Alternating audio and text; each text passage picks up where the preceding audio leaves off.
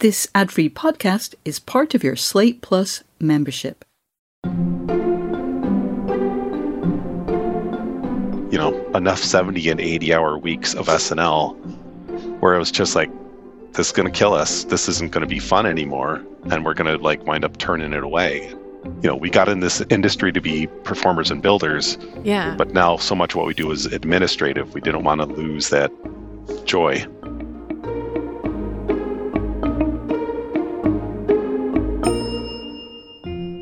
Welcome back to Working. I'm your host, June Thomas. And I'm your other host, Karen Hahn. Karen, it is so great to see you. How's 2023 treating you so far?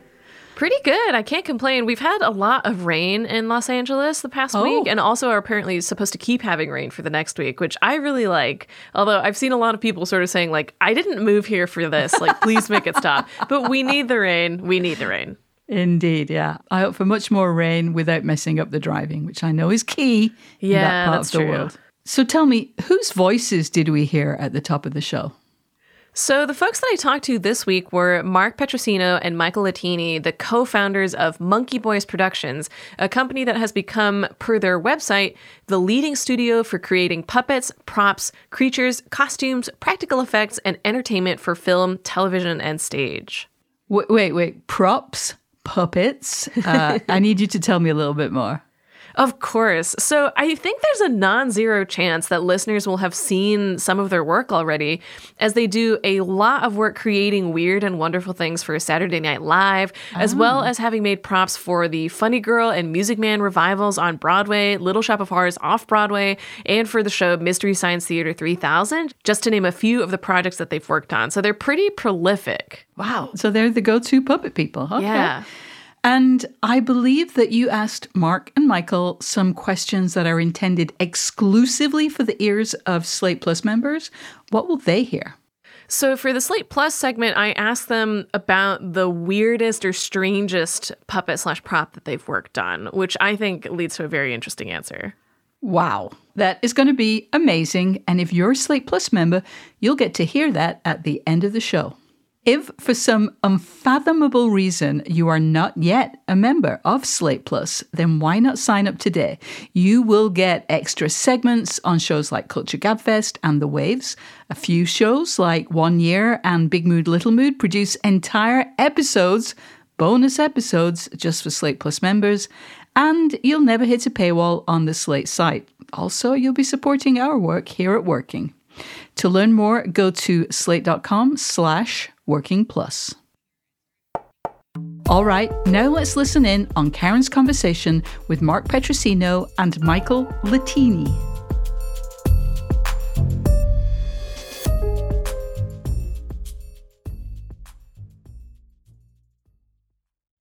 Hello to Michael and Mark. Thank you guys so much for coming on the show. Hey, Karen. Thanks for having us. I'm so excited to talk to you guys because you have made so many wonderful, weird props for TV, for film, for theatrical productions. And I wanted to start by talking about, I think, kind of the weirdest thing that you've done recently, which is the singing meatballs puppets from Oscar Isaac's last episode of Saturday Night Live. What instructions did you get for making those meatball heads/bodies, and was there much back and forth in putting those together? So that was for Saturday Night Live, as you said, and we tend to get a call Wednesday night of the week of the show to find out what's happening. So it's 10, 11 p.m., and I get a text from the producer for the film unit, which is the pre-tape. So they shoot on Friday, all day Friday, and then edit. It's insane. It's even crazier than trying to get ready for the live show, which meant we had to make stuff Thursday. And I get this text from the producer saying, I need 4 meatball skin tag puppets. And I texted her back and said, is this a autocorrect fail? What are you saying here? Because this doesn't make sense. But then I got on the phone with her, and she explained that Sarah Sherman and Dan Bulla, who wrote the sketch, had come up with this idea for these, obviously, if you've seen the sketch, these weird skin tags that look like meatballs that have little faces and arms and legs and sing a fun little song. And we were like, this is weird. I don't know if this is going to make it. And then we heard the song and we were like, oh, this is catchy. This is actually going to make it. So He ula u a tigatata I ula u a tigata I ula u a tigatata I ula u a tigata. Now you know. There's a little meatball guy on the side of my neck, and every time I take the green ribbon off and expose him to light, he wakes up and sings his little songs. Does that clear things up for you? Totally.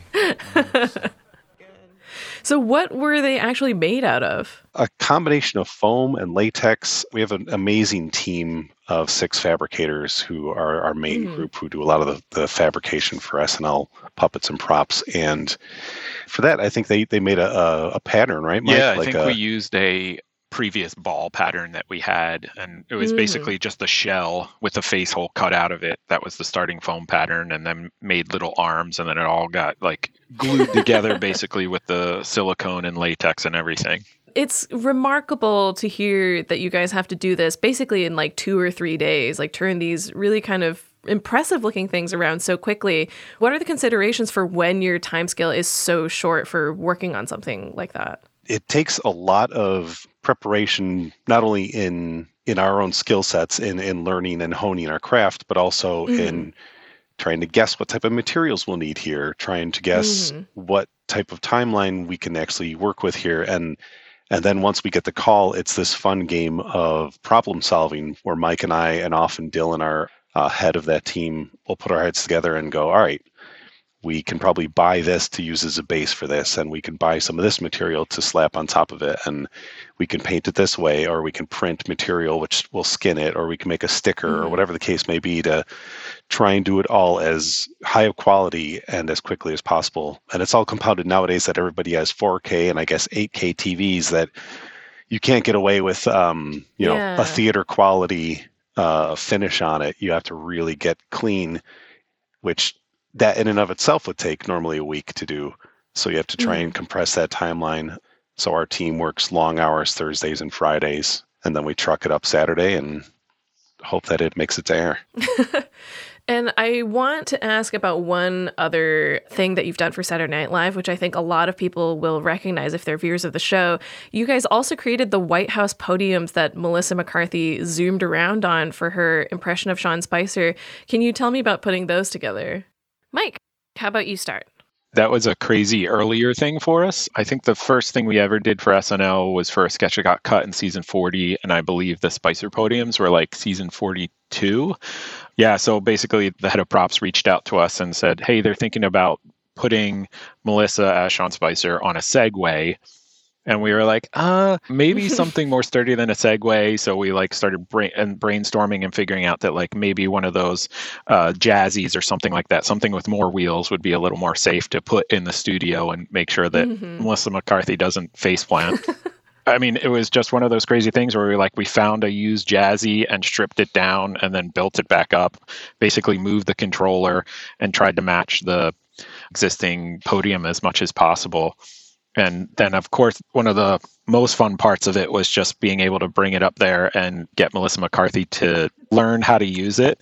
And it was a very, very quick learning curve because pretty much we said like, okay, this controls your speed. You might not want to go too fast depending on how comfortable you are. And then, of course, she was like, oh, okay. She turns it all the way up and is like zooming all over the place. It was great.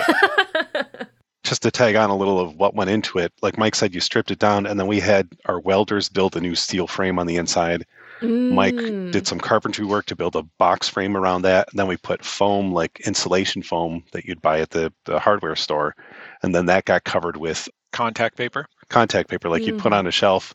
We found the right wood grain because there wasn't going to be enough time to paint it and make that visual effect. It's just that type of cobbling together like you had asked about before. I guess sort of related to that question, like obviously some of these are pretty involved things that you guys have to make. Like since you've been working with Saturday Night Live for several years now, do you have sort of a, I guess, guide sheet where you're like, we can do this in that time, or like this will be much harder? Like, do you have kind of rules that you guys play by with them? Because it's unique every week, you never know what they're going to ask for. We kind of have in our heads, like, this is something we know we can do, or this is something we can't. They've come to us with stuff before that we're like, we don't have that skill set yet, or we don't have experience with it, and this isn't the time or place to test that out.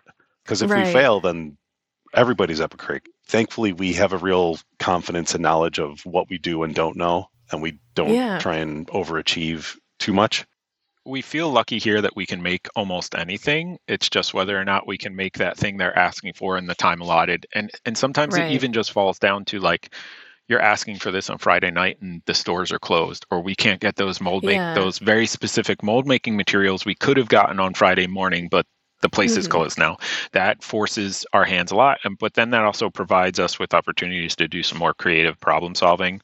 Usually we're not saying, no, we can't do it. We're saying we can't do it like that, but we could do it like this maybe. And the writers and producers all are so used to that because of the time crunch on the show that they're like, okay, that'll work, or maybe not this and that. And it's a very collaborative back and forth with them, which is great. So I'm very curious about what you said about having your first SNL skit kind of get cut from the air, as it were, where I feel like a lot of people who have freelanced in any way have sort of gone through this, where you get an assignment and then you get to the end and the editor's like, oh, actually, we don't really need that anymore, or something to that effect. I'm curious what the job was, why it ended up getting cut, and how you kind of overcame that, because I think it's hard not to take it personally in the moment. Yeah, so our first sketch that got cut was they wrote a Little Shop of Horrors sketch for season 40. Oh, wow. And it was Bobby Moynihan was the lead writer on it, and the host was Scarlett Johansson. She was playing Audrey. So they rented our Little Shop puppets, so we brought our Little Shop puppets up, and we were both there to puppeteer them as well. And we did this sketch. It was funny. It was very complicated, and we were hearing from stagehands that like, oh, this is really complicated. Sometimes the really complicated sketches get cut. And we were just like, okay, whatever. Yeah. And then it did get cut in between the dress rehearsal and the live show. Yeah. So literally at the 11th hour. Yeah. And we were bummed, but honestly, in my opinion, it was a great way to start working with SNL, because then everything that makes it to air now is a little extra special, because we've been doing it long enough now that it doesn't faze us at all when stuff gets cut, because they still pay for it too. Yeah. You learn not to be precious. And I also wanted to ask, you guys have worked on several New York theater productions on Broadway, notably most recently the Funny Girl and Music Man revivals. Those are obviously kind of bigger scale projects, and I imagine you have a lot more lead time for something like that. Is there a usual timetable for when you're brought onto a show to work on something for them? We keep learning that you would think there's more time, but often there's not. Oh, really? A lot of productions. It's more than SNL. Yeah. Sure. I mean, SNL is the only place we allow to come to us with really short time crunches. Yeah. But we've had productions come to us to build large puppets where they would normally take us 6 months to build, and they've come to us with 2 months. And we're like, we just can't do that. We can't go faster than the speed of light. So again, we do creative problem solving and find alternate ways to make things happen. Each production comes to us with a different timeline. Some places like, oh, we have 6 months. And we're like, oh, thank you. Great. We'll schedule you in and this will be nice. And we have back and forth. Yeah, for Funny Girl, we only did some simple props. We did some mirrors that are used in a dance number. And there are lots of 3D printed parts and custom things assembled and painted and all that kind of thing. Music Man seemed to give us a good amount of time to do what we did, which was basically they bought an old 2-person horse and we kind of stripped it down and made it look Broadway ready. Yeah. And then we also made the suitcases that are used throughout the show. I think that was probably like a month or two turnaround time, which was pretty much enough time to figure it out. But then puppet-wise, we also recently worked with the off-Broadway production of Little Shop of Horrors, which Mark and I have individually performed the show over 1,000 times. And we've, really? Yeah, and Literally. we've both built the puppets multiple times now. So that's the ones that came to us wanting new puppets for the show, but only having 2 months. So we luckily worked with their costume designer who had the idea of saying, like, you guys have a rental set of puppets, which we do. And they're like, is there a way for you to like theme the rental set so that it matches the new design? And that's basically what we did. So we were able to truncate the build. We'll be back with more from Karen's conversation with Mark Petrosino and Michael Latini after this.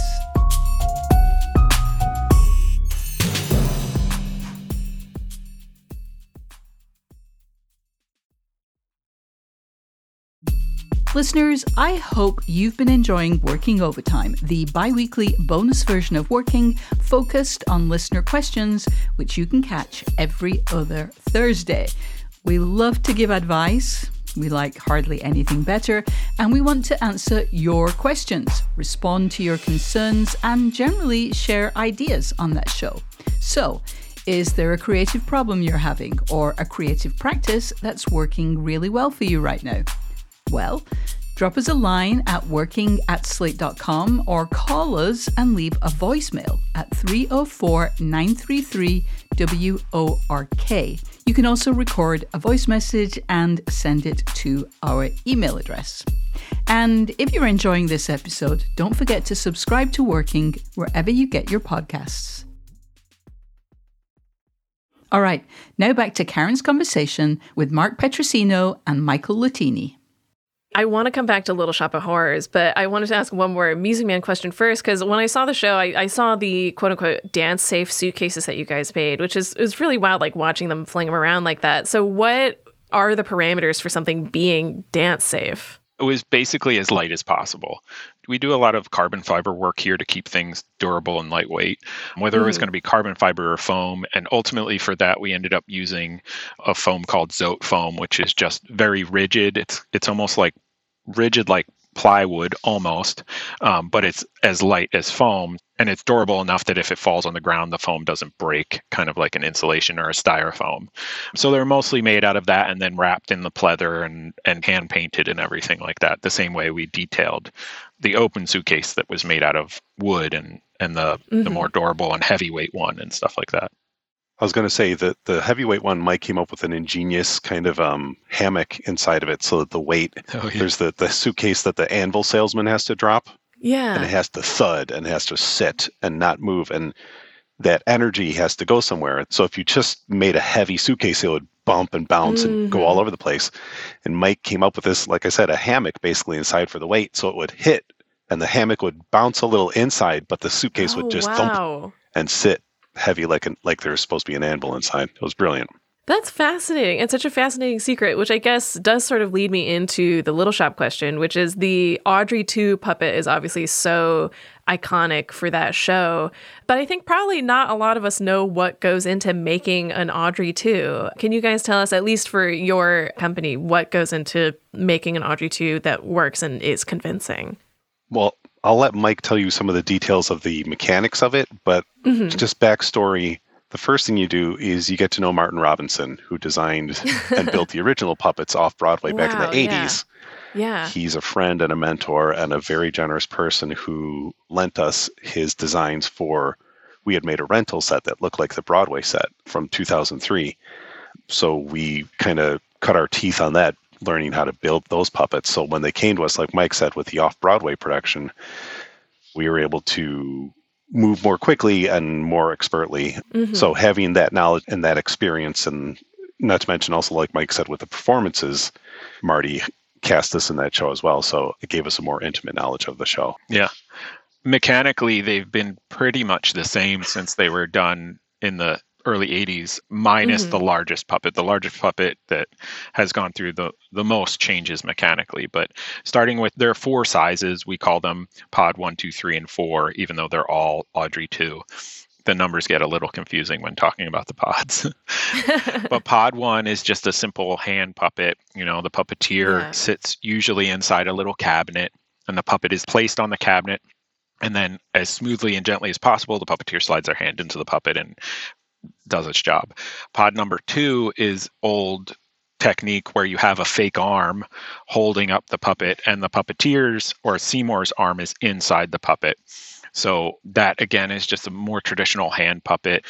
We usually go up and work with the Seymours to train them about puppetry. Some have more experience, some have no experience, to give them lots of training about, even though this thing only weighs 5 pounds, you have to pretend that it weighs 40 pounds. And lots of that puppetry training is often embedded into the show, which is great. Pod number 3, which is my favorite, is more of a full body puppet. So it's a very large shell, kind of like 2 halves of an avocado with the bottom cut off. And you sit on a chair inside this very large flower pot, and your legs are covered to make them look like vines of the puppet. But you're inside the body so that there's a bar on the top jaw and a bar on the bottom jaw, and you're basically inside of that puppeteering it, both like moving your abdomen and your core all over the place. So it's almost like the neck of the puppet becomes your waist and your back, and the mouth of the puppet is your right arm and left arm. Puppeteering it like that. Sometimes there's a tongue sleeve that you slide your arm into to get some fun effect. Sometimes there's some mechanisms in it. The one that we had on Broadway in 2003 had a nice twist mechanism where you turn the handles and it made the lips pucker. Oh, wow. Yeah, so they get very complicated and adding more parts and things. But then the largest puppet, the number 4, the one that's like the size of a car, when Marty designed it back in the off-Broadway production in the 80s, there's all these strap systems and bungees that you're supporting it on your thighs and lifting it in all these weird ways. And it weighed about 100 pounds. Yeah. We knew from doing the Broadway production in 2003 that this thing could be bigger and could be better. And we basically took this very large and heavy puppet and simplified the mechanism so that it is supporting itself. Basically, it's a very large carbon fiber shell that sits on a pole now, and the post that holds up everything has a mechanical gimbal in it that allows the head to pivot and rotate. But so that the performer doesn't have to hold it, it's on its own platform. So the platform rolls around, it goes to high schools and theaters and colleges for our rental set. And it's pretty much the same way that is on off-Broadway, so that they can push the platform around and move it and swap it out in between the first act and the second act and stuff like that. Yeah, and it seems particularly difficult in a way, too, because you're having to cooperate with other people to make this one performance happen. What kind of, I guess, training or talk with the other puppeteers did you have to do in order to get in sync, I guess? Even though you're usually puppeteering the puppet by yourself, you're working in tandem with the voice of the puppet. So that's a relationship that's very much like a give and take. Like you're usually wearing an in-ear monitor so that you can hear their breath, so that you can prep as the puppeteer for them to say the lines. Even though you know the song and you know everything, Mark and I were lucky enough on the national tour to get to a point with the voice of the puppet, Michael James Leslie, to be able to do live interviews. So he would kind of say similar things in our interviews, but he would give us that breath, and we knew his voice enough that we could match the rhythms. It was really an awesome partnership. So both of you are obviously very accomplished puppeteers. Like, when did the urge to create these as well, like, kind of come tandem with that? Or was there, like, you started with one thing and then moved into fabrication? Or were you kind of always interested in both? I personally got into the arts realizing that it could be an avenue for all the things I liked. I mean, we both have similar but different backgrounds. I grew up doing theater in grade school and high school, not only performing on stage, but also doing like stage crew work and tech work.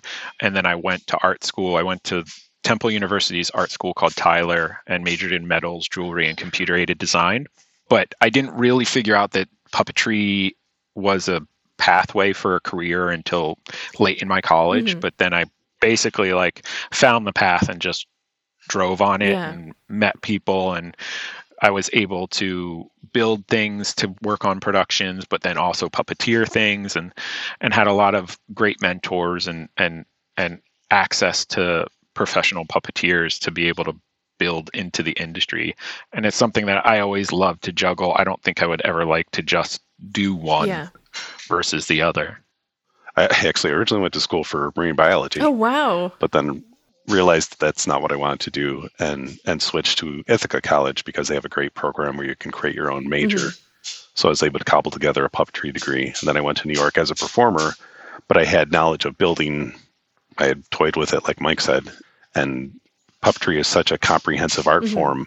It incorporates all of those elements of building, sculpting, designing, performing, singing, dancing, directing, like whatever. Pretty much all elements of theater wind up getting used in puppetry, which is, like you said, what attracted us to it. It gives you that opportunity, so it's never boring. Yeah. So when did you two start working together? 2000. Yeah, we met the summer of 2000 at the O'Neill Puppetry Conference, right? Yeah, I guess we actually didn't work together until the next summer, the summer of 2001, I think, or something like that, or 2002. Yeah, that's when we actually started working together, but we met in 2000. 2002, we were working closely with two other puppeteers, Scott Hitz and Russell Tucker. with us eventually went on to form Monkey Boys Productions. And founding your own company is a big enterprise. Like, what was the thought process behind like making that jump? When were you like, now it's time for us to found our own company? I think we were building enough relationships in the industry that we realized that like we wanted to retain a little more ownership of our work and how much work we were doing, and hopefully create our own work. Yeah, it seemed like an opportunity because we knew that you're only limited with how many auditions you can get or how many builds you can get. So it was a way to try and make our own work. Yeah. It was like they say it takes 10 years to become an overnight success. Yeah. We started the company in 2006, and it was about 2016 that we actually started gaining real traction. Like, we were having jobs here and there, but we were still working on the side. Mike was doing construction with his dad. I was bartending here and there. But in 2016, we really started expanding and getting a lot more regular work, and we've been very lucky. That's amazing. Over the past probably 8 years, we went from a company with just us to maybe a company with 3 employees, and now we flux between 20 and 40 employees. Yeah, that was actually going to be my next question. Like, because you have a lot of people like listed on the website who are part of the Monkey Boys team, how did you go about expanding the company? And now how do you go about delegating, like who works on what? Yeah, so we've also been learning a lot over the past few years about that specifically, like delegating and process and production management and communicating, lots of communication tools and stuff like that, hiring the right administrators and the right project managers. So we've been lucky enough that it's kind of just been a slow enough tick that we've been able to handle it and not completely pull our hair out. Like, because, you know, when you start a business, you're doing everything yourself. And then you finally realize there's a little too much of something that I can pass off to someone else. So we hired this awesome production manager, Betsy, who does really all of our organization when it comes to the stuff getting made. And then now we have a really great HR and financial administrator, Stacy, that helps us out with all that kind of stuff. We have project managers and team leaders like Bridget and Michelle and Terry and Zach, and just finding really great talent and local talent, which lots of people ask us, like, how do you find your talent? There's so much creative talent in the Philly area that we never have a problem finding creative talent. Like, luckily, more recently, we have a little more clout from a company standpoint that people are like asking us to work here. But even when we were really small, it seemed not that difficult to find people that could work for us. And the only difficulty is taking people's natural talents and the talents that they learned throughout their life and kind of like bending them towards the puppet world, because we use materials and techniques from all the art forms and all the different ways of making things. I was really struck by what you were saying about, like, I guess, learning how to manage a company, because I think that's something that we've talked about a lot with the creative people that we've had on the show, where it's like once whatever you're working on gets big enough, it's not just a matter of you being able to delegate all your tasks to yourself, like having to learn to manage people, which is not necessarily something everyone likes to do or wants to do. I can see both of you shaking your heads. Yeah, we're creatives that started a company. I more recently realized my dad started his own home remodeling company when I was super young. And You didn't realize that earlier? No, what I'm realizing is that like what that did to me without me knowing, like seeing my dad, you know, work a full day, come home, have dinner, and then go out on estimates, just seeing that work ethic and what it takes to like run a business is something that I only more recently noticed that I had put into me at a young age, like something I didn't notice that was really a part of it. But it's just one of those things that you like, you know what needs to get done, and you try and get it done without going too crazy as a business owner, like still making time for your family and everything. We spend a lot of time making sure that we're not going crazy. Yeah. We really try not to go crazy, because it's very easy to in the entertainment industry and to work 80-hour work weeks. And that comes back to your question of, you know, learning to delegate so that we do have the time, because we were handling all of the little elements and all of the different parts. And this way, like Mike said, we can, especially like working with SNL, we're often working 6 to 8 weeks. Yeah. Which is just can be killer. So it's carving out the time, because we both have kids, to get time with them. Yeah, it's really important because I mean, again, another theme that comes up a lot, I think, on our show is like burnout. And especially in a creative field, it's very, very hard to avoid that because you want to say yes to every project that comes your way. And then saying no is like a huge pain because then it's like, what if they won't reach out to me again? Like, what if I'm losing that connection? How did you guys like learn how to achieve that kind of balance? Because it seems like you have a very healthy handle on it now on how to make sure that you have a good work-life balance as well as all the people in your company. I feel like from the very beginning, we would have some stressful meetings of like, oh no, what if we get this? What are we going to do? And for some reason, I was always calm enough to think like, we'll just hire more people. We'll take the time and we'll hire them. And that adds that. I mean, that's its own stress in itself, just figuring out who to hire. Yeah. But I feel like we've done a pretty good job of hiring more people because that's how the work's going to get done. Like you can't just keep piling more work onto the same amount of people. You have to just keep growing and hiring more people. And luckily, people have been paying for that too. The pricing changes as business grows. Yeah. And it's that Indiana Jones taking the step across the invisible bridge, you know? Yeah. And thankfully, Mike is very bold in that respect because I get so worried about like, we can't just bring somebody new and we don't have money for that, or we can't take this job on. We've never done one of those before. He's like, we can figure it out. We'll make it work. I have a little bit of an if you build it, they will come mentality with that. Yeah.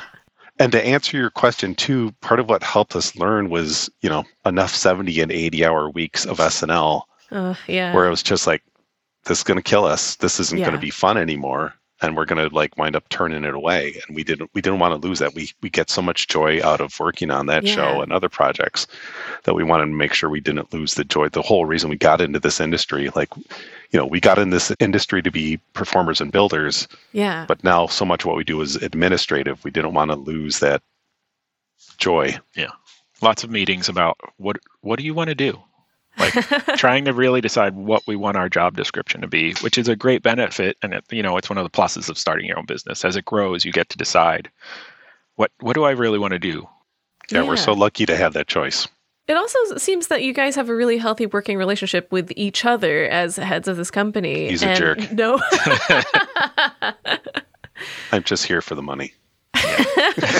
But I think that's also something that's really valuable to have like in a creative partnership, and also something that can be hard to develop or maintain for such a long period of time. Like you guys mentioned that the first project you worked on together was 2001. And I want to ask like what that was and how that went, and also how you guys have figured out how to work well together with each other, or if it was just like kind of instant where you both were like, I get this guy and he gets me. It was, I mean, we worked on a small production up in Connecticut together for one summer. And that's when we first kind of started living together. And then we literally lived together in Brooklyn, down in Bay Ridge for 2.5 years.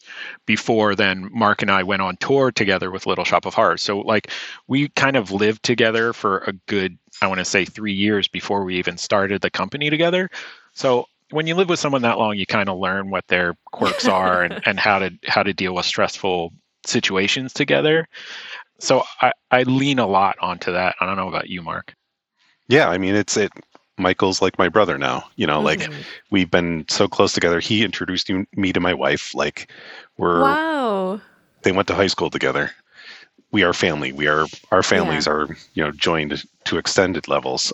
So that makes it so much easier because we can be honest with each other. We can be like, dude, this is not going well. What can we do to make this better? And we don't have to worry about like whatever emotional or psychological walls people might put up that you don't know, you know? Yeah, for sure. We'll juggle hats. We'll be like, I need to talk to you like a business partner. I need to talk to you like a friend. Yeah. It's almost like just saying that helps. Yeah. And so I have 2 final questions. First of which is, why the name Monkey Boys? So when we were all living together, somebody was reading Vonnegut's Welcome to the Monkey House. Yeah.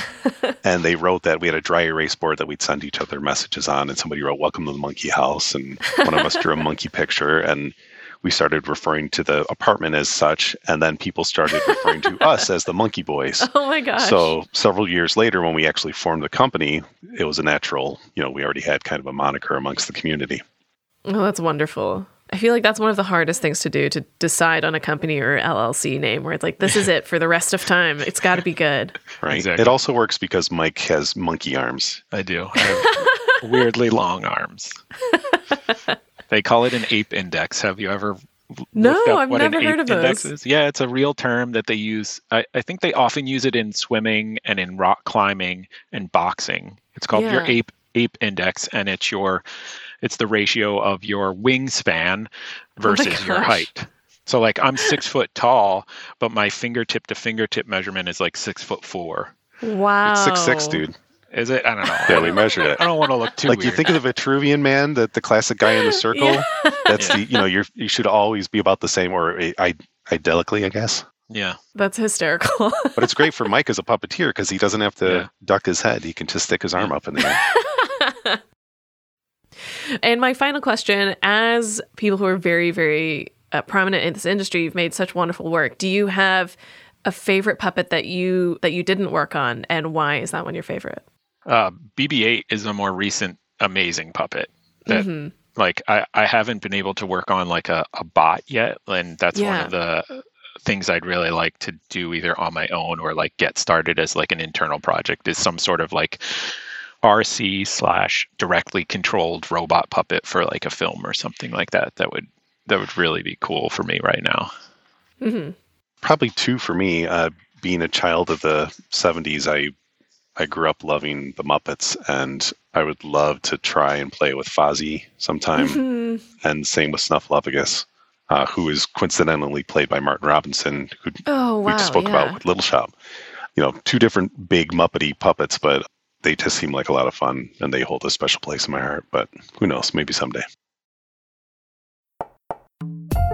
Thank you guys so much for taking the time to come on the show. It's such a delight to get to talk about your work. Thank you, Karen. Thanks for having us. Yeah, really great, Karen. Thank you. This was a lot of fun.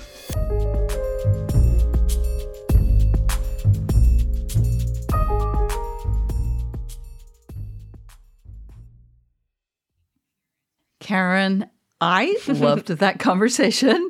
I thank you. confess that I am one of those people who has at times in the past used puppeteer in a derisive way as the kind of ultimate impractical job or vocation. But this interview totally turned me around, and I want to apologize to the world for my former attitude. So they both talked about being drawn to a complex, comprehensive art form that incorporates design and manufacturing and building, and then all of those performance aspects, that there are so many different varieties that they work in. Are you a puppeteering aficionado? Like, how did you become aware of the Monkey Boys' work? I would not describe myself as an aficionado. I would probably describe myself as an enthusiast, in that I have next to no practical knowledge about puppetry, but I really love the art form and I love learning more about it and like watching behind the scenes videos and stuff like that. I became aware of Monkey Boy specifically because Sarah Sherman, a cast member on Saturday Night Live, whom I love, by the way, gave a shout out to them during a late night interview while talking about the meatball sketch that I mentioned in the interview with Michael and Mark. Obviously, I'd seen their work before. I was just kind of shocked to discover how much of their work I'd seen without realizing it.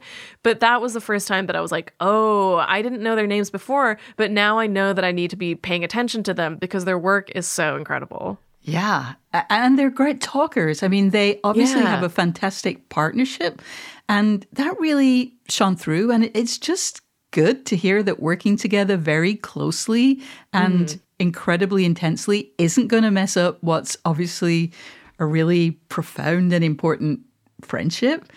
And I was struck by their habit of saying, I need to talk to you as a business partner, or I need to Yeah. talk to you as a friend. That's a really great way to seek clarity and protect the relationship. So I know that your writing partner is also your partner in life. And so I'm wondering, have you designed any strategies for making sure that pressures on your creative relationship don't mess with the personal relationship? I think we're still working on it. We've gotten a lot better at drawing that line in the sand, metaphorically speaking, so that if we become frustrated about a work thing, it doesn't carry over to our personal lives, if that makes sense. Yeah. We don't say it so directly. Like, we don't say, I need to talk to you as a business partner. But I think it helps that we tend to set aside specific chunks of the day to do creative work together. So we kind of know when that block of time is over, we're back to our normal, quote unquote, lives rather than business life.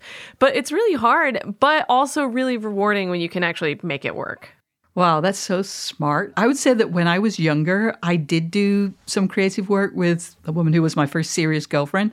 And it was really great because we did have a great relationship and we had, we did vibe together very well.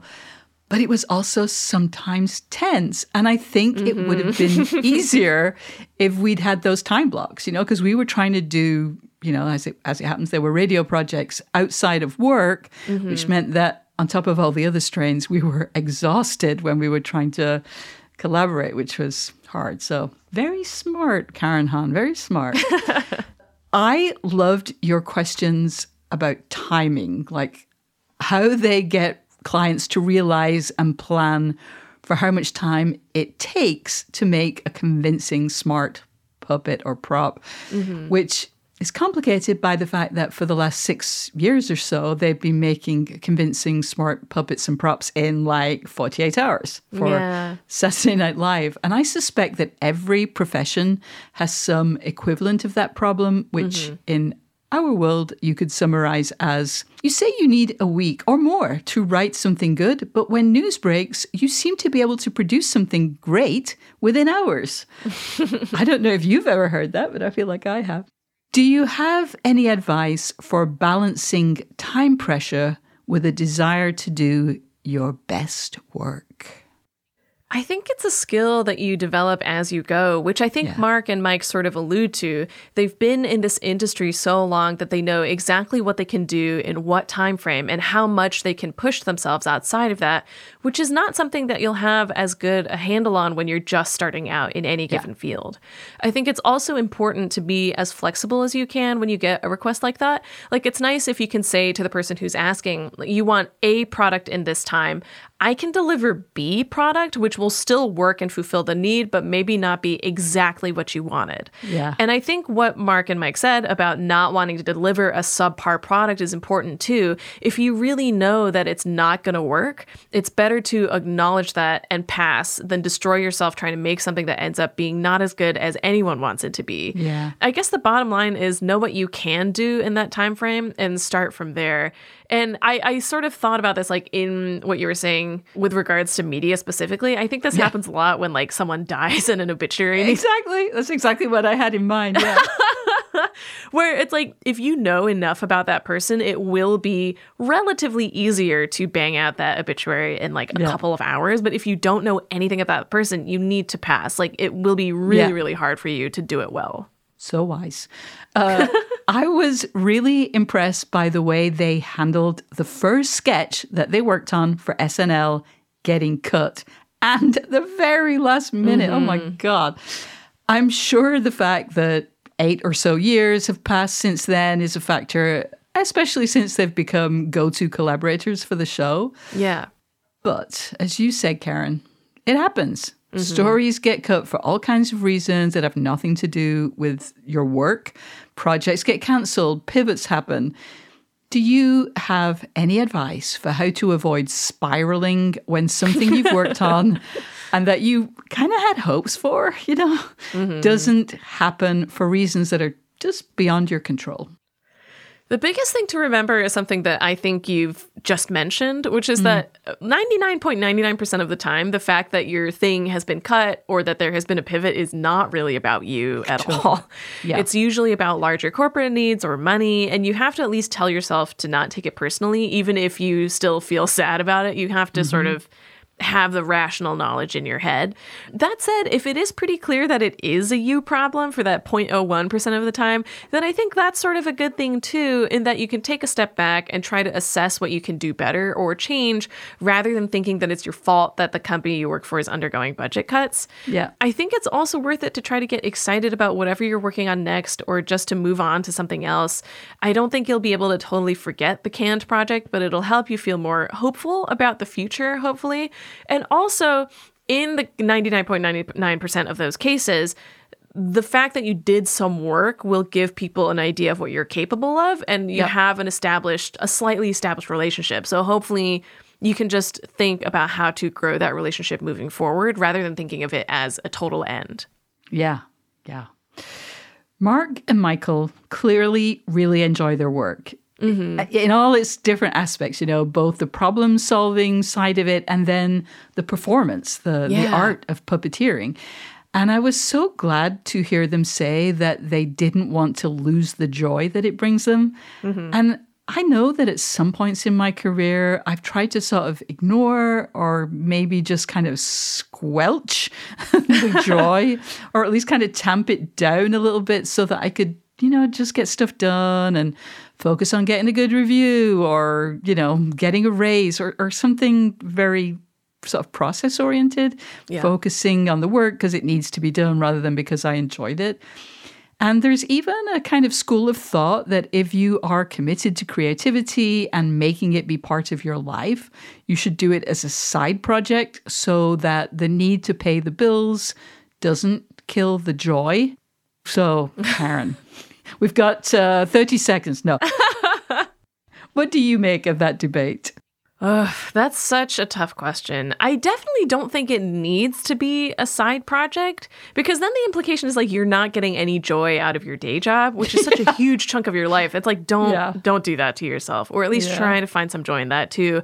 But I think that if and when that kind of creative work that we're talking about becomes your primary work, you have to make sure that you're not totally losing the joy, because there are definitely moments when it becomes not fun, but at the end of the day, you should still love it. And I think we've sort of talked about this on the show before, where everything will be hard sometimes. Everything has ups and downs. But you shouldn't be ending every day feeling awful or resentful towards your line of work. And if you are, then it's probably time to take a step back, if you can, and reassess what actually makes you happy. Yeah, indeed. That's very existential. No, but oh my God. I mean, it just rings so true. Like, everything gets hard at times. Yeah. But it shouldn't be hard all the time. My last question for you today, I must ask, do you have a favorite puppet or puppeting experience? This is such a fun question, and I do have an answer for this, which is that I am obsessed with whenever you can see Kermit the Frog's legs, like especially when he's riding a bike around. It just feels so special. It helps you kind of suspend your disbelief a little more. Like there's not a hand inside the puppet making him move around. He's moving his little legs and he's cycling, which seems unbelievable for a puppet. Yeah. And of course, I have to turn the question around to you, which is, do you have a favorite puppet? I would say that to the extent that I do have a favorite puppet, it's got to be like from my childhood. So the big puppets when I was a kid were Sooty and Sweep, which were very basic hand puppets worked by a gruff Yorkshireman. They also had a female friend, Sue. And I just kind of have a slight fear that they might have been kind of awful, but I just don't remember enough to. But I would say there's a decent chance of that. And then another sort of slightly embarrassing thing, it's like saying that your favorite comedy performer is Benny Hill, but Rod Hull's Emu, which it was just kind of physical comedy, and part of that craziness of puppets were like, it's not real, and yet when, like you kind of embrace the uncanny valley and like, absolutely. I know it's not real, but that's looking pretty convincing. And then, of course, it's like, I want Kermit to be real. Yeah, absolutely. Why shouldn't he be? He's the sweetest guy. Oh, my God. Sometimes when I just want to, like, have a moment, I'll just watch him sing The Rainbow Connection. It just makes me feel good. Yeah. What a cool guy. I'm with you on that one. Yeah. All right. Well, that's all the time we have this week. Unless, of course, you're a Slate Plus subscriber, in which case you will soon hear a little something extra from this week's interview. And that's not the only benefit of Slate Plus membership, of course. You will get extra segments on our show and on shows like Culture Gabfest and The Waves, entire bonus episodes of shows like 1 Year and Big Mood, Little Mood, and you'll never hit a paywall on the Slate site. To learn more, go to slate.com/workingplus. Thank you to our guests, Mark Petrosino and Michael Latini, and thank you to consummate puppet master Kevin Bendis, who produced this week's show. We'll be back next week with Isaac Butler's interview with cookbook author Ali Slagle. Until then, get back to work.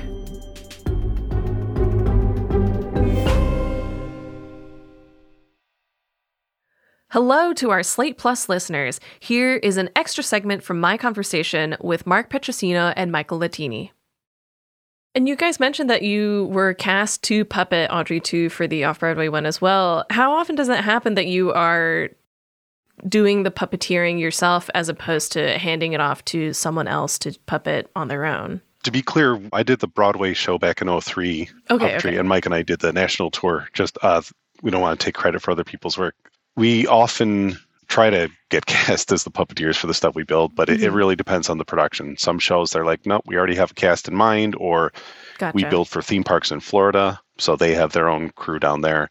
But like when we go to SNL, if we build puppets there, we perform those puppets. Oh, that's amazing. Is there a weirdest or favorite puppet that you guys have been able to puppet yourselves? There's plenty of weird ones, yeah. Like the meatballs. The holiday baking contest that they do for SNL. Yeah, lots of those cakes are weird. Weird story with that is, so we shot one of the holiday baking contests during the pandemic. It was the one with Timothée Chalamet, and there was a very chocolatey cake with a hole in it. And I was the one puppeteering it, and it was like one of the first person's hands I shook since the pandemic started. So my wife and I have this joke. The first person's hand I shook after pandemic was Timothée Chalamet's, covered in chocolate pudding. I was lucky enough. My very first job out of college in 2001 was as Bear in Bear in the Big Blue House Live, the touring production of Bear in the Big Blue House. Yeah. So Bear was originated by Noel McNeil, an amazing puppeteer and puppet director.